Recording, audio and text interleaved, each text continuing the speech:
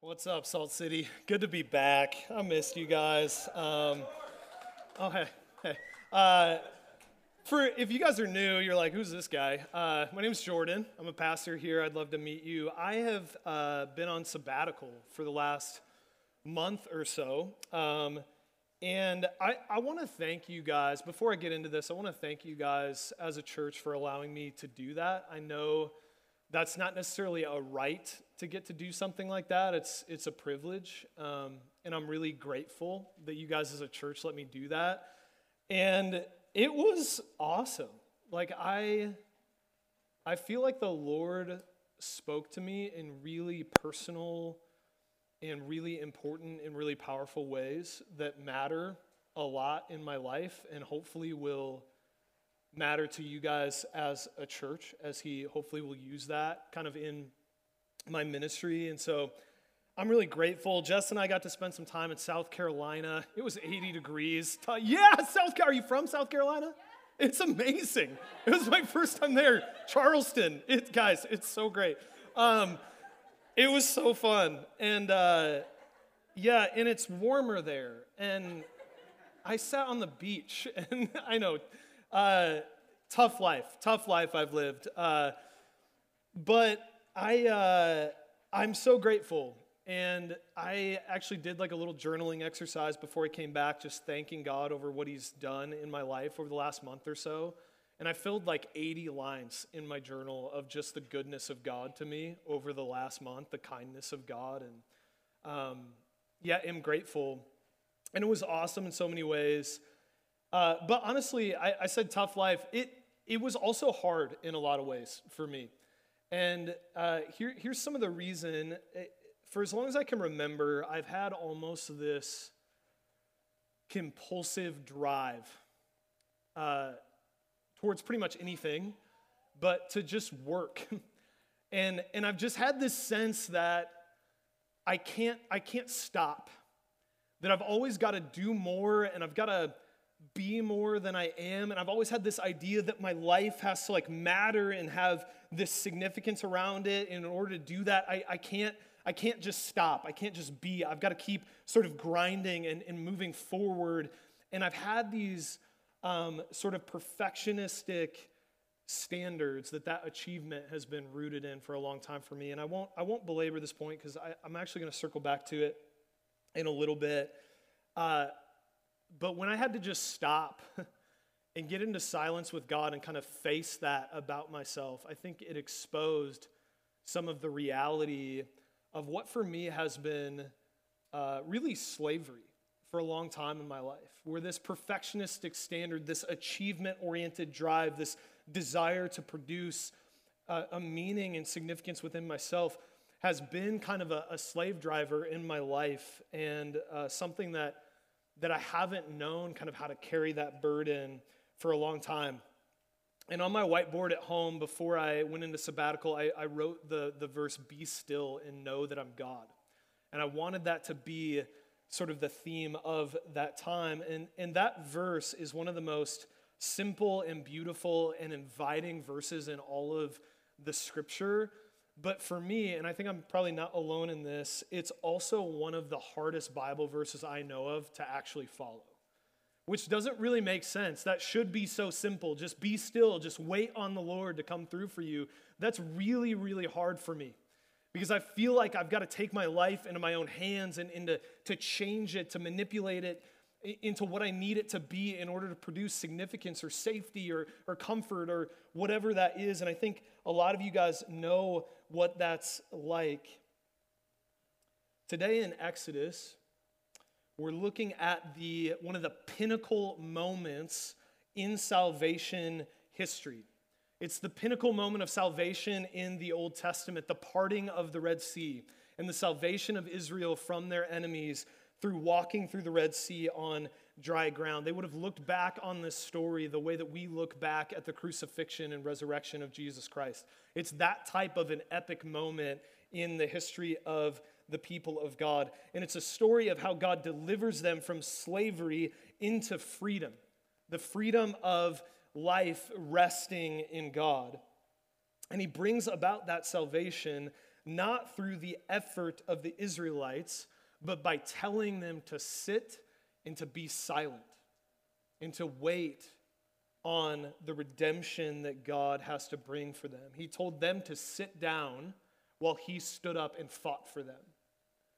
And that's what freedom in Christ looks like. And I think we need that word just as badly as they did. It's different slave masters for us. I don't know exactly what it is for you. I think the Spirit can apply that to your life specifically, whether it's achievement, whether it's friendships, whether it's career, whether it's family. But there's something that's driving you, that you feel like you have to keep pursuing into that in order to have a free life. But it's actually that very thing that you think will produce freedom that is producing slavery. And God is offering you a way to sit down and to watch him be God, to wait on him to do what you never can do in your life. But that's a learned art in the Christian life. It's not something that you can just decide. It's this craft that you hone over time as you get to know God. And so I want to talk about what it looks like to transition a life from insecurity and taking your salvation into your own hands into one where you put it in the far more capable hands of God and you simply wait to be delivered. Salvation today we're talking about as remembering and waiting on the Lord.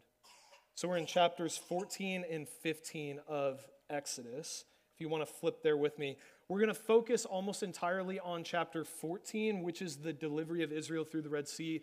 15 is a song of worship after that delivery is over, and we'll read that, but we'll focus in on 14. So let me catch you up on where we're at. So the Israelites have just escaped from the slavery of Egypt. God has brought them out with his powerful hand. He single-handedly defeated the most powerful army in the world through simply the word of his mouth and by making creation itself fight with the Egyptians.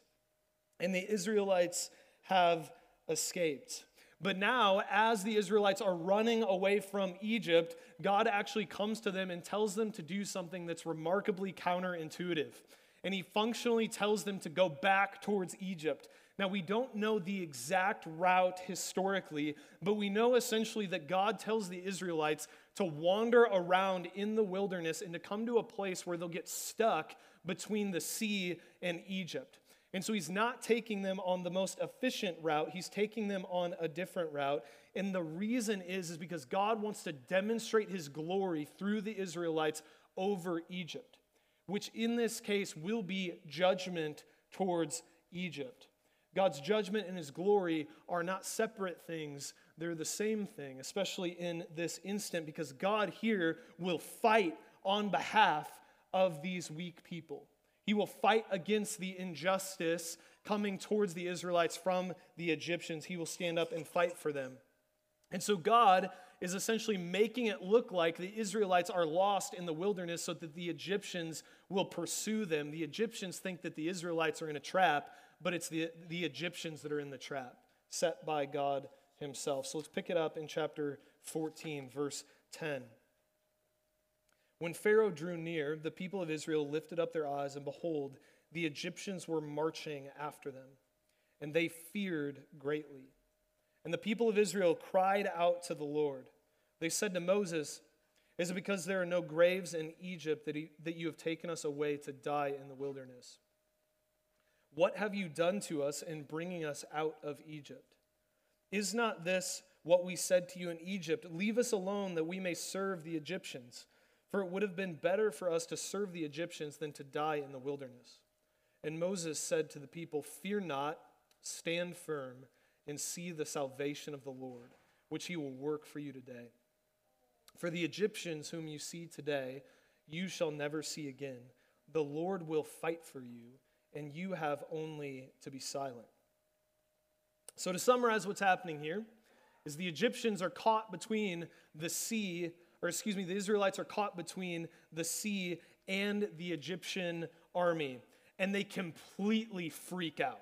I mean, guys, they lose it. I mean, look back at this, verse 11. What have you done in bringing us out of Egypt? How dare you, Moses and God, free us from slavery? Like, what are you even thinking? What kind of a plan was this to set us free? And didn't we say not to bring us up out of Egypt? They never said that. Like, they are losing it. They are absolutely terrified. And so, okay, so what's happening here? They had grown up under the terrors of slavery. They didn't have any autonomy. They had no identity as a nation. Whips and bricks is all that they knew throughout their entire life. And now they're free and they're prosperous, but they haven't learned yet how to live into that new identity of freedom. They're free, but they still only know how to live as slaves. And the second that they're threatened by something that makes them afraid, they want to go back to the old familiar life of slavery. And I want to point out that this is actually a trend in how sin, fear, and slavery works, is that fear leads to slavery. Now, in some senses, we've got to empathize with them in this moment because they are genuinely in a terrifying situation. I want you to imagine what this would have been like. The Israelites are standing there as a group, and they're looking out on this massive body of water that they seemingly have no way to cross. And they're without really an army. They're without any real weapons. And now they're watching as their rulers, their former enslavers, are charging towards them to either kill them or enslave them again. So that is a genuinely terrifying circumstance. It's one of the most terrifying circumstances that you could be in life. And so the odd thing about this is not that they're afraid in some senses because they are in this terrifying circumstances. But the reason why we know that this is a deeply odd response is because we've seen the rest of the story where God, by his power, has delivered them from these very same Egyptians. And so what we know as the reader is that God is going to come through for them, that he can handle this. But in that moment, they get so consumed by the circumstances in front of them that they forget everything that's true about God. And so they look at these terrifying circumstances and they forget that they, because they know God, in an ultimate sense, are completely safe. And that, by the way, is the tension of life with God and life in this world. It's easy to forget who God is and to respond like we're not safe, even though we're completely safe because we know him. So I, in my least productive moments, like to watch a YouTube compilation or two. I never did any of this on sabbatical, guys, okay? I was super productive the whole time and focused in.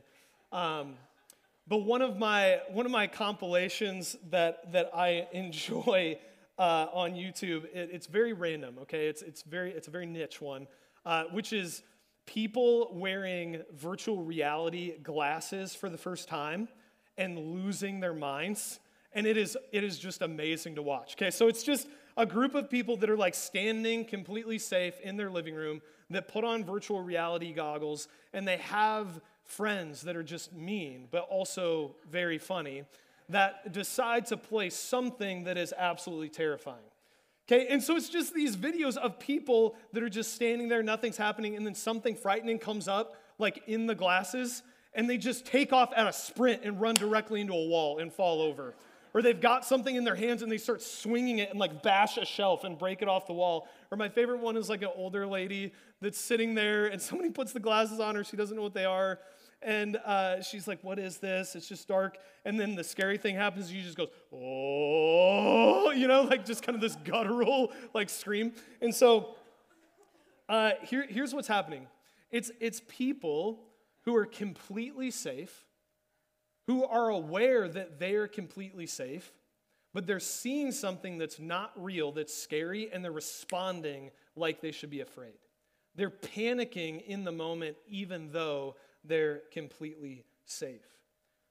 And this is what I want to say is that is the entirety of the Christian life. Here's what's true in Christ, is that Jesus works for your good constantly, relentlessly, all the time. There's never a single circumstance that Jesus is not working for your good, God is completely in control of every moment in your life, which means that you, in an ultimate sense, are always, always, always completely safe. What's the worst thing that could happen to you? You could die and you can meet Jesus face to face. You, as a Christian, in an ultimate sense, are completely invincible. That is the rock hard reality of your life. But we all have these moments where something that isn't as real as that reality is right in front of our faces, and we panic as if we're in immediate danger. We lose sight of what's real, and we act like that thing that's scaring us that isn't real is the thing that is real. But I want to say God, in his sovereignty, is the ultimate reality. He is the one that you can trust. And in him, you, in an ultimate sense, are completely safe. And so we need to learn that reality of kind of waiting on the Lord and trusting him. But the Israelites forget about who God is. They forget about the recent deliverance that he's offered to them in Egypt. And so their forgetting leads to fear, which leads them towards slavery. That is the pattern that we're seeing, and that's a pattern that's true for us. So maybe for you, the forgetting who God is leads to a fear of being out of control of your life, which leads to the slavery of an eating disorder.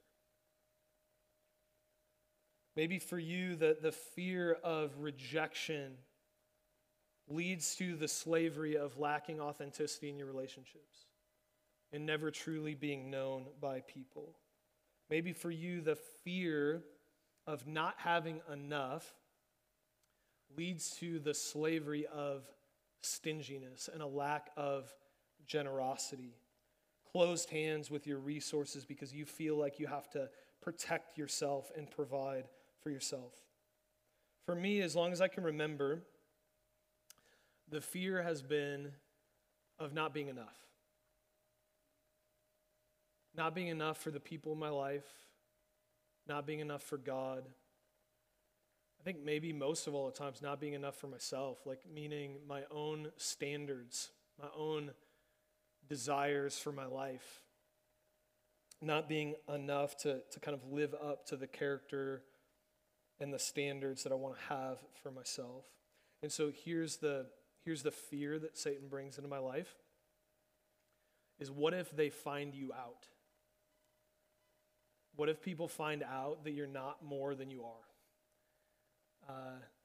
That you're not really the person that you sort of want to perform to be or pretend to be in a lot of ways, that you're inadequate in a lot of ways in life. What happens when people find that out? That's the fear. And here's the slavery in my life, is these perfectionistic standards, this constant sense of a need to do more, be more, drive, work, keep going, keep grinding. That means that I can never really just rest. I can never really just be.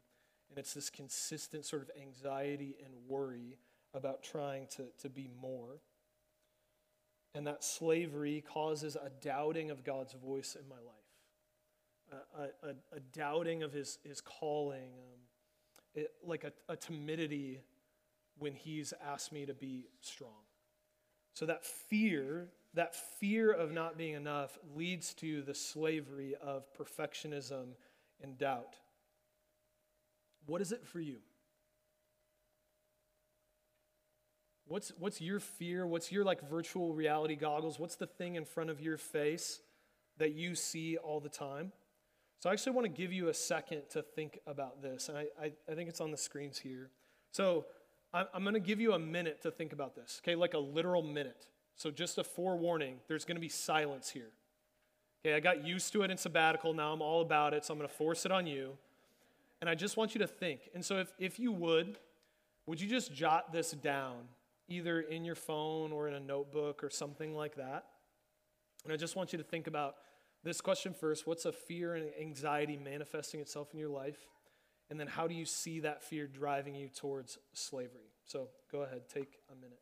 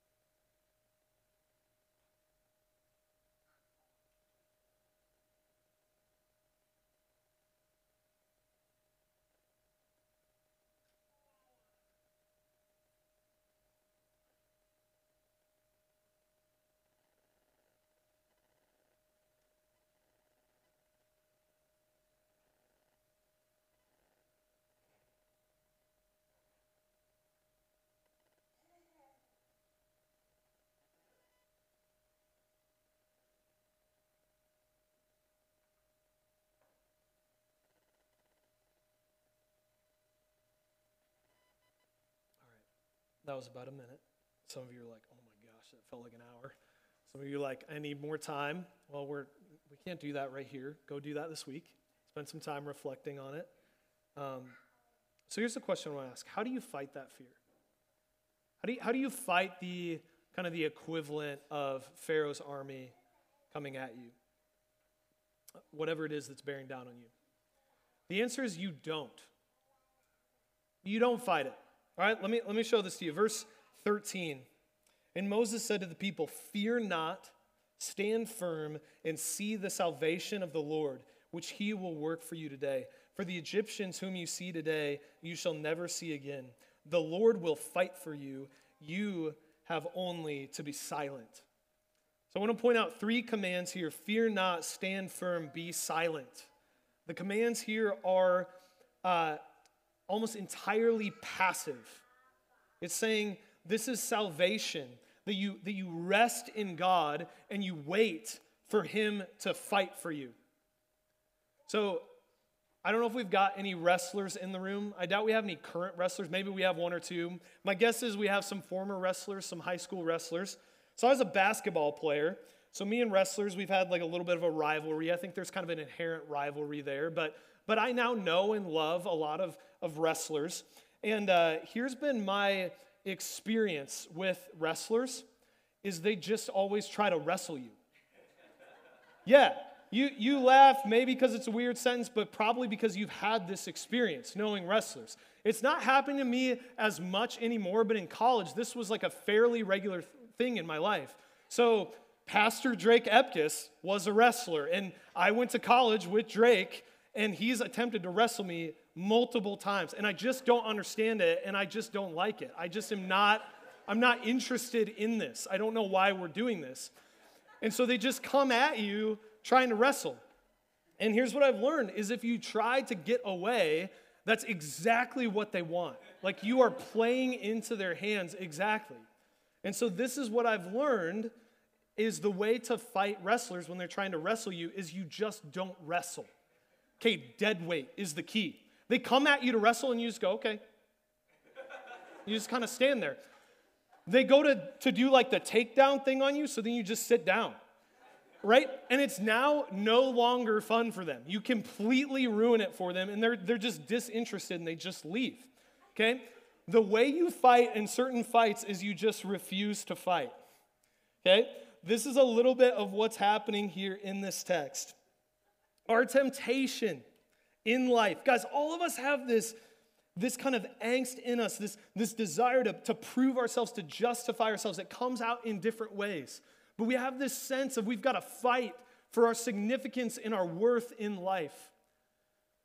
And actually what we need to do in order to find that significance and worth is to stop fighting and to wait and see that the Lord already has and always will fight for you.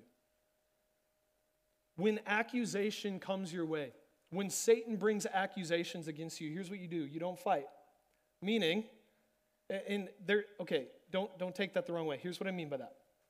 Is when he comes at you and he says, Look, you're sinful. You're unworthy. You don't deserve the love of God. It's like, yeah, all those things are true. I still have it. Here I am. When you accuse you, when you think about your past and all the things that you've done wrong and all the things that should separate you from God, you just go, yeah, those things are true of me. God still loves me.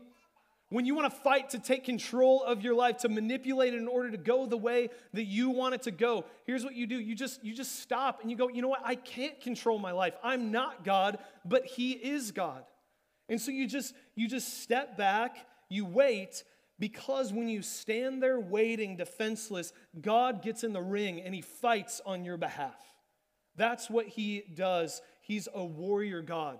And that's what He did for the Israelites, is He stepped in when they were weak and when they were afraid, and He fought for them and He delivered them.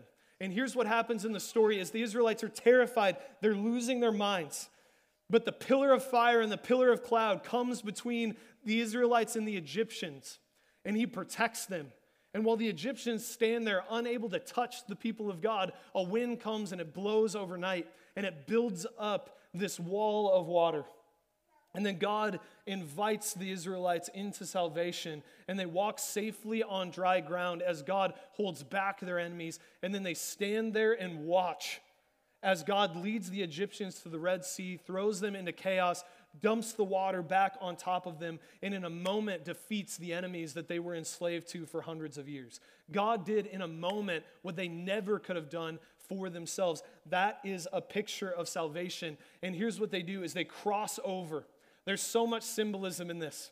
They cross from a life of slavery into a life of freedom. They cross over from looking at their fears in the Egyptians to now looking forward towards the promised land. They cross over from sure death into life. They cross over from being stuck in Egypt to moving forward towards the land flowing with milk and honey. They cross over from being not a people to now being a people in God. There's so much rich symbolism in what they've left behind and now what they've gained through the salvation of God. And I want you to imagine the complete shift in helplessness and fear. The Israelites feel completely helpless standing on those shores, and they're terrified of the Egyptians. But in this moment, as God comes through for them, it shifts entirely, where now the Israelites are confident in the Lord, and the Egyptians are terrified because they say the Lord is fighting for them. That's what God does. And the Israelites simply stood back and watched. Salt City, what are the battles right now in this room? Is it loneliness? Where you just feel like you're walking through life alone and you're unsure how to live in Christian community, you're unsure how to have meaningful relationships? Is it death and sickness? Is it sin, maybe hidden sin that nobody else knows about? Is it perpetual insecurity? Is it this sense that life isn't what you wanted it to be or hoped that it would be? What is the battle in your life right now? Learn to stand and watch God fight for you. Because He is a delivering, redeeming God. It's the very essence of His nature. God will come through for you. He will deliver you. Stand and watch as He brings salvation in your life. And yes, it might not be exactly what you expected it to be. It might not be in the timing that you wanted it, but it will be in the exact way, in the exact time that is best for you, because God is a good Father, and He's working your good even through the chaos and seeming meaninglessness of your life and the pain in your life. God delivers you. Trust Him. Don't give up. Don't let go. He saves. He always has, and He always will. Into eternity forever, God will be a saving, delivering God. It's His nature. Trust Him. Believe in Him. See Him and not the thing that you're afraid of. See the freedom, not the slavery. See new life in Him, not the death that you've lived in. Don't go back to the former slavery that you've lived in for so long. Run to Him. There's life there. There's life in Jesus. There's life found in God. So I want to just briefly hit, what does it look like to live in this life of like silent waiting? I still love that command, be silent. Israel, shut up lovingly with your doubts and your fears and your complaints. Watch me work. What are just some practices, some ways that you can do that in your life? One would be intentional, regular rest. Time set aside to simply enjoy life and enjoy God, to play and pray. In chapter 16, following this story, very close to it, one of the first things that God establishes for the Israelites as this new community is Sabbath. Why? Because when they were slaves, they worked 7 days a week and they had no opportunity to rest. They couldn't stop. It was their sole identity. But now, in their freedom in God, they can find rest and joy in Him. They're no longer machines, they're human beings, and they celebrate that through rest and joy in God. We no longer have to be enslaved to the things that we were using to build an identity, but we are free to rest and enjoy God as human beings, not as machines. And so set aside this regular rhythm in your life to rest, to pray, and to enjoy God. The world will continue spinning without you. You are not holding it, so you do not need to try. You can just be. You can be still and be silent. Silence and solitude regularly in your life is another way to just be quiet before the Lord and hear His voice. Guys, I experienced this in some of my time off, as I feel like I heard the voice of the Lord more than I have in a long time. And that wasn't because He changed, and it wasn't really because I changed. It was just, I had more space to listen and to hear His voice. I think we talked about this a little bit at the formation event in January, but our lives are like, it's like a salad dressing or something like that it's just shaken up all the time. There's stuff floating, it's moving around in silence and solitude. Literally just sitting in the quiet before you spend time with God, as you're driving in the car, at night, shut off your technology, just get quiet, is a way to just let everything settle, to just calm down, and to remember that God is with you, to reduce sort of the panic, busyness-induced way that we live life, and to just be with God. Another way to be silent and to watch God fight for you is to be generous, to give. God said that He would give us this day our daily bread, that He would take care of us. If He takes care of the sparrows in the field, He's going to take care of us. And so giving away your time and your resources is a way to wait and to watch God provide for you when you give radically in ways that don't seem to make sense for you. You watch God come through. So, following this epic salvation story is this song of praise. So God's saving work induces worship. His saving work is not caused by worship, it induces it. God didn't give them a law and then save them, then bring them out. He brought them out and then He gave them a law. They were not worshipers of God, then He brought them out. He brought them out and it created worship.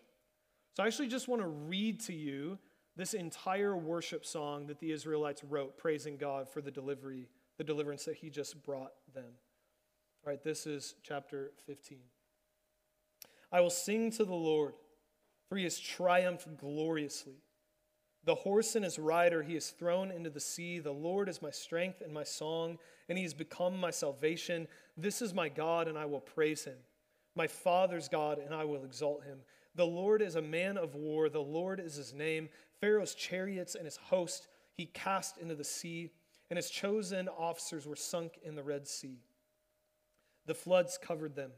They went down into the depths like a stone. Your right hand, O Lord, glorious in power. Your right hand, O Lord, shatters the enemy.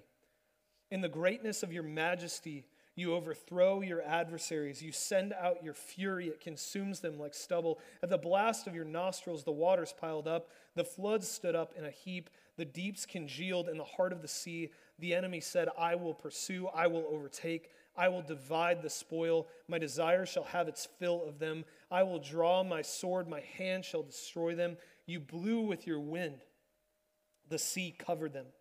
They sank like lead in the mighty waters. Who is like you, O Lord, among the gods? Who is like you, majestic in holiness, awesome in glorious deeds, doing wonders? You stretched out your right hand, the earth swallowed them. You have led in your steadfast love the people whom you have redeemed. You have guided them by your strength to your holy abode. The peoples have heard, they tremble. Pangs have seized the inhabitants of Philistia, and the chiefs of Edom destroyed. Trembling seizes the leaders of Moab. All the inhabitants of Canaan have melted away. Terror and dread fall upon them. Because of the greatness of your arm, they are still as stone till your people, O Lord, pass by. Till the people pass by whom you have purchased. You will bring them in and plant them on your mountain, the place, O Lord, which you have made for your abode, the sanctuary, O Lord, which your hands have established. The Lord will reign forever and ever. We worship God because of his salvation. And just as we close this out, I want to remind you that this story is an archetype of our salvation. I want you to imagine if you were able to come into the wilderness and talk to one of these Israelites that had just been delivered by the hand of God. And let's just say that you're walking with them through the desert, through the wilderness, and you're just talking with them as you guys go. Imagine that you just ask them, hey, tell me about your God. Tell me about how he's delivered you, what he has done. Here's what they would say, something like, I was in Egypt, in a foreign land under an evil ruler, under slavery and the sentence of death, but God decided to fight with the king of slavery and death. And he asked us to stand in faith under the blood of the Lamb and wait for his judgment to pass over us. And then he brought us to the Red Sea, and we passed through God's judgment unscathed as we followed God's chosen leader through to freedom. And God, instead of bringing judgment down on us, brought it down on our enemy. Now, through the deliverance of God, we are free. And so we worship him and trust him. And I'm on my way to the promised land. I'm not there yet, but I'm full of hope for it. Hope to live as God's chosen and redeemed people forever. That's what they could say about the salvation of God. And here's the key to that story, is why? Why can they say that God liberated them and the Egyptians can't?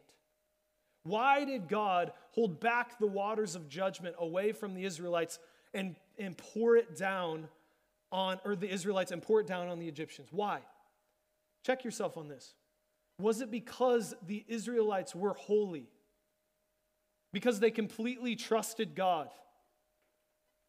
No, they were terrified. They didn't know who God was before he delivered them, and they continued to doubt him in the wilderness. So what was the difference? The difference was that the Israelites had a mediator, a person who could relate to their cries and their slavery and their pain and could turn them into prayers towards God, but also a person who was connected to God that could bring the power of God down to defend the Israelites. A mediator who by the power of God could push back the wind and the waves and could bring them over from slavery and sin and death into new life with God forever. Who would step out first into the judgment of God and pave a way for the people of God to come through the judgment into life, a mediator. That's why they were delivered. And we too have a mediator. Jesus Christ, a true and better Moses, the God who became man so he could relate to our pain and he could turn it into prayers of redemption to God. But the man who was also God so that he could bring the power of God down on our behalf, who could speak against the wind and the waves of chaos in our life to bring us through into redemption and new life in him, who took the first step into the justice of God and bore it on our behalf so that we would never have to experience it, who pushed back the justice of God so we could walk through on dry ground and then brought that justice down on our enemies, Satan, sin, and death, so that they would be defeated forever, so that we could move forward into life forever, into the land flowing with milk and honey with him, our mediator, fighting for us so that God will never fight against us, but will always fight on our behalf through him. Let's pray. Jesus, thank you that you are our mediator and that you have rescued us. that you've delivered us. And God, I pray that you would deliver us right now from our fears. God, we get so consumed with what's in front of our face that we forget who you are. And that forgetting causes fear, and we become enslaved. But God, even in our doubtings, even in our weak faith, would you come and would you rescue us from our enemies?